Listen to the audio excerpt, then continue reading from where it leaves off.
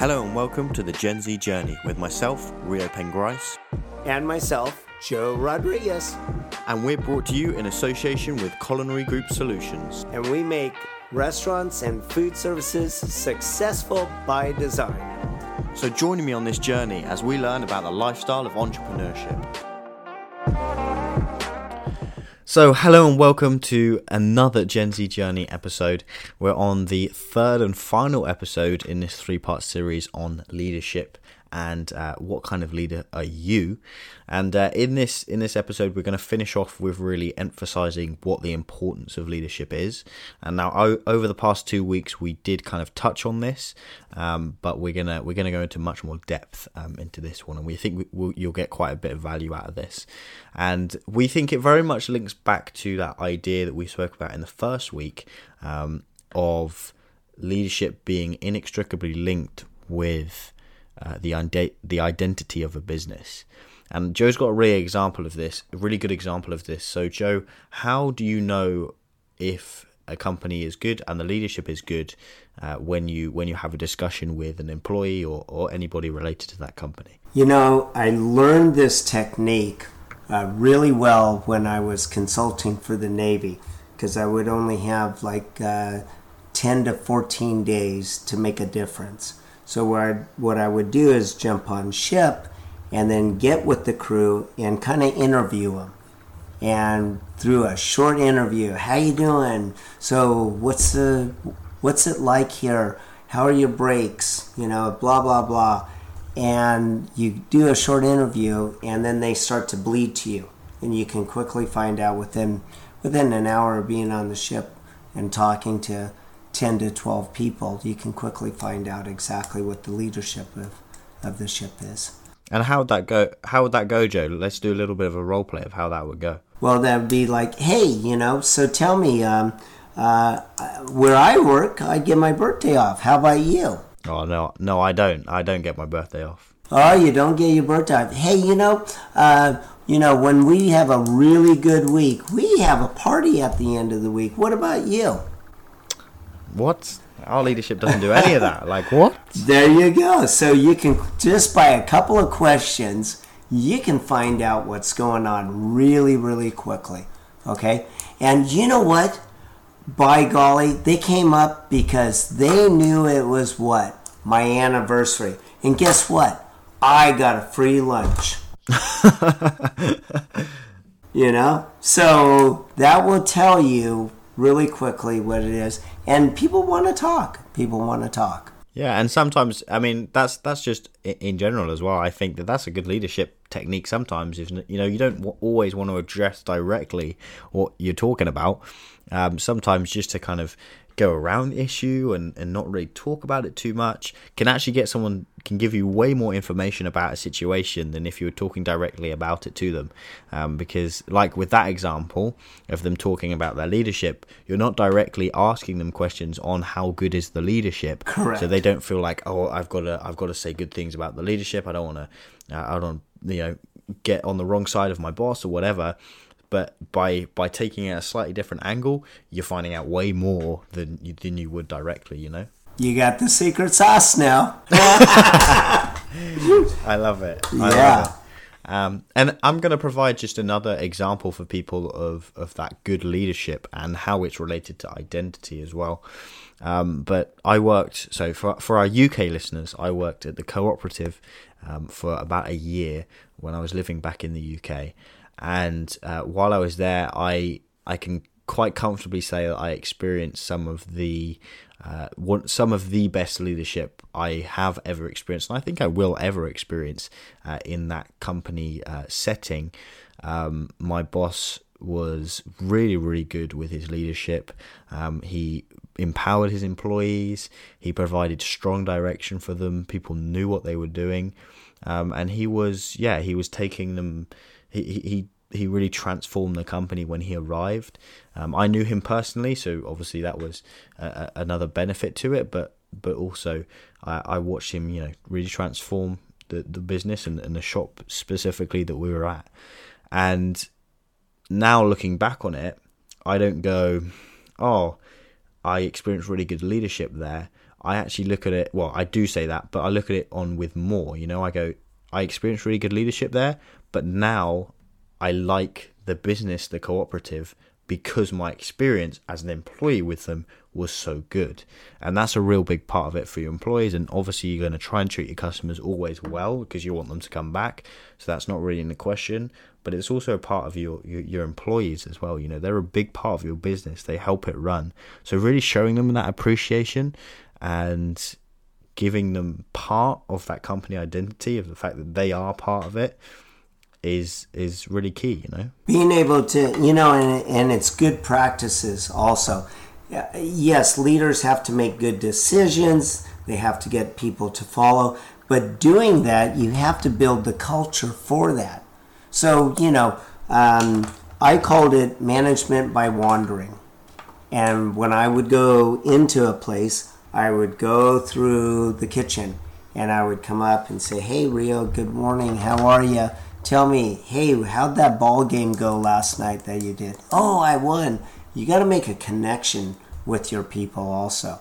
Come up to Susie. "Susie, hey, I hear your sister got married. Tell me about the wedding we had this weekend." And they'll tell you about it. So what you're doing is building a foundation between the workers, the management, the leadership. Absolutely. And you build that bond, and then you build the trust, and all that rolls into leadership. So it's not, again, you've always heard the old saying, the boss is just walking around. No, it was called management by wandering. So certainly, and funny you say that as well, because that's exactly what he did as well. He used to wander around, he used to chat to you, you'd be working and he'd just come and have a conversation with you, see how you're doing. And it is part of the time, we don't want to make it seem either like they're always gathering data, they're always looking for things that, they're not feeling good today or whatever. They're not doing that. They are as well, just trying to genuinely be personal with you, be relatable to you. And so that's really, really key to it. One of the things I would like to say, when we do our team meetings, we have 3 meetings a day. And in the morning, the very first thing, because we get into the kitchens really early, right? And the first thing on the agenda is say something nice. It is key. It makes so much of a difference. Instead of going, okay. Yeah, and I think a good judge of that, as well as something I heard a lot of people say in terms of the employees, is that it's when you start creating that company culture or business culture, or people identify the business with a certain way of life or way you do things, or when that starts to happen, the employees, if the leadership is good, start to feel like they're in that culture, they're in their company culture, but it feels like a family. People would a lot of the time say, "Oh yeah, it's like my co-op family." It was the people that they belong to, and there was a strong sense of belonging. And I think that's a really, really good reader for whether your company and someone you work for, or if you're a leader, if you're a CEO, of if you're doing the right sort of leadership, is if people feel they have a sense of belonging with the company. A real indicator, if I may, is when maybe with the disease of the pandemic going around, this might change, but company parties. And when you've got a good culture and a good following and a good leader, you will have a good company party.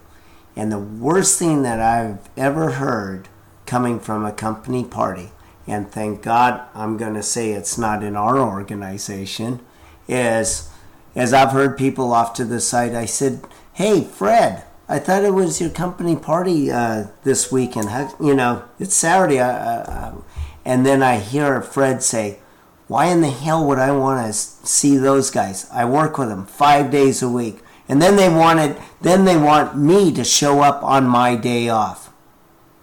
And that's, to me, says it's unfortunate, and it says volumes about the company and leadership. Yeah, definitely. It really does. And I think some people may be listening to this series and they think, oh, well, this kind of only applies to kind of corporate environments. No. But definitely not. You look at Joe, very much on the entrepreneur scene still, and still places a lot of value around this leadership and, the employees as well. So I think, you can learn a lot of this wherever you are in that kind of, whether you're in corporate, whether you're not, because, in corporate, we have this idea of, you go and it's like you're in jail, right? You're sat at the desk and you go to your little cubicle each day and then you go home. And in some cases, that is the case. And in that case, I would no way want to see anybody in that place more than I had to, right? But so then it's your responsibility as a CEO, as a leader of any sort of business, to empower your employees and make them feel like that's not the case.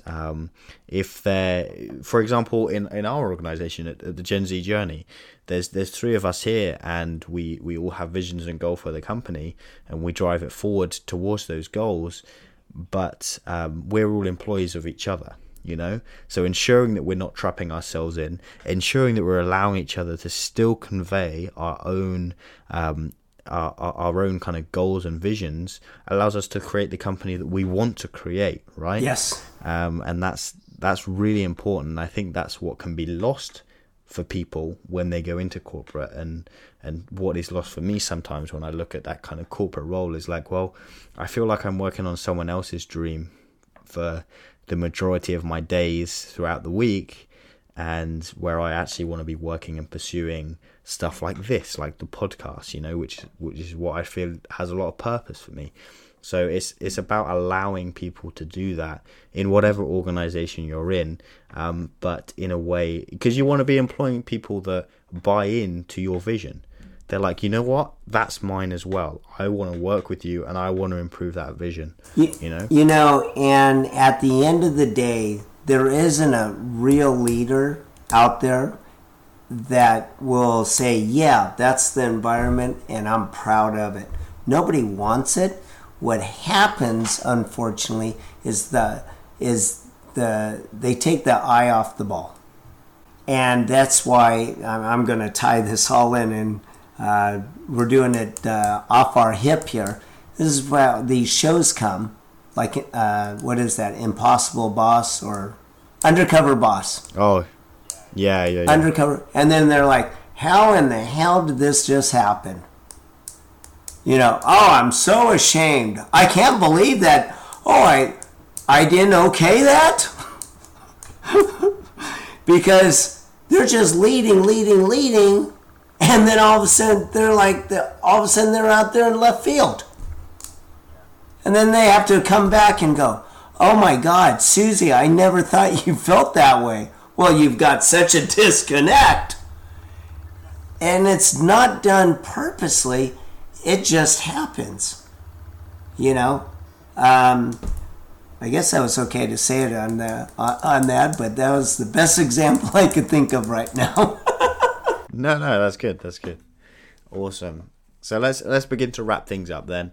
We're wrapping up this whole series actually of leadership and what kind of leader are you, and we really wanted listeners to be able to get from that and really discover what kind of leader are they and what makes a successful leader, because it's not necessarily what people think. And I hear a lot of the time people saying, I'm not like that, I'm not a leader and stuff, and it's like, I find that really hard because I feel like everybody is a leader. Yes. If you have a vision, if you have a goal, you can be a leader, and it doesn't mean that you have to be really, really good at managing people all the time, because like we went over in all of these episodes, it's about knowing yourself, and if you do that, then you can help people get behind your vision and behind your goal of what you're doing, and that's a huge part of entrepreneurship as well. I find that you see some of the best, like let's go with the example again that we left in episode 1 of Elon Musk.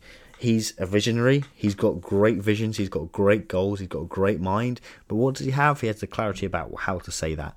He can convey that to thousands of employees and get things done and produce the cars that Tesla do, for example. Obviously he's not the only mind behind it, but he has that initial vision and then he wants to create it. So it's really huge. Leadership is really huge for all areas of business. But I hope people really enjoyed this 3-part series on leadership. Like we said in the previous episode, if you like whatever content you want to see, we're really open to suggestions. We've got stuff lined up that we hope brings you value. But if you want to see something specifically, then get in touch with us. We'd love to hear from you. So yeah, do let us know. But as always, we hope you really enjoyed this episode and this series. And we look forward to bringing you more content next week. So Josh, let's finish as we always do. Cheers for now. And be healthy. And be safe. As always, head over to the Instagram and Facebook at Gen Z Journey, where you can get an inside scoop of what's going on behind the scenes, as well as seeing the exciting guests that are coming on for that week. But above all else, thanks so much for listening. We really appreciate all your participation, and we're excited you're on this journey with us. See you next time.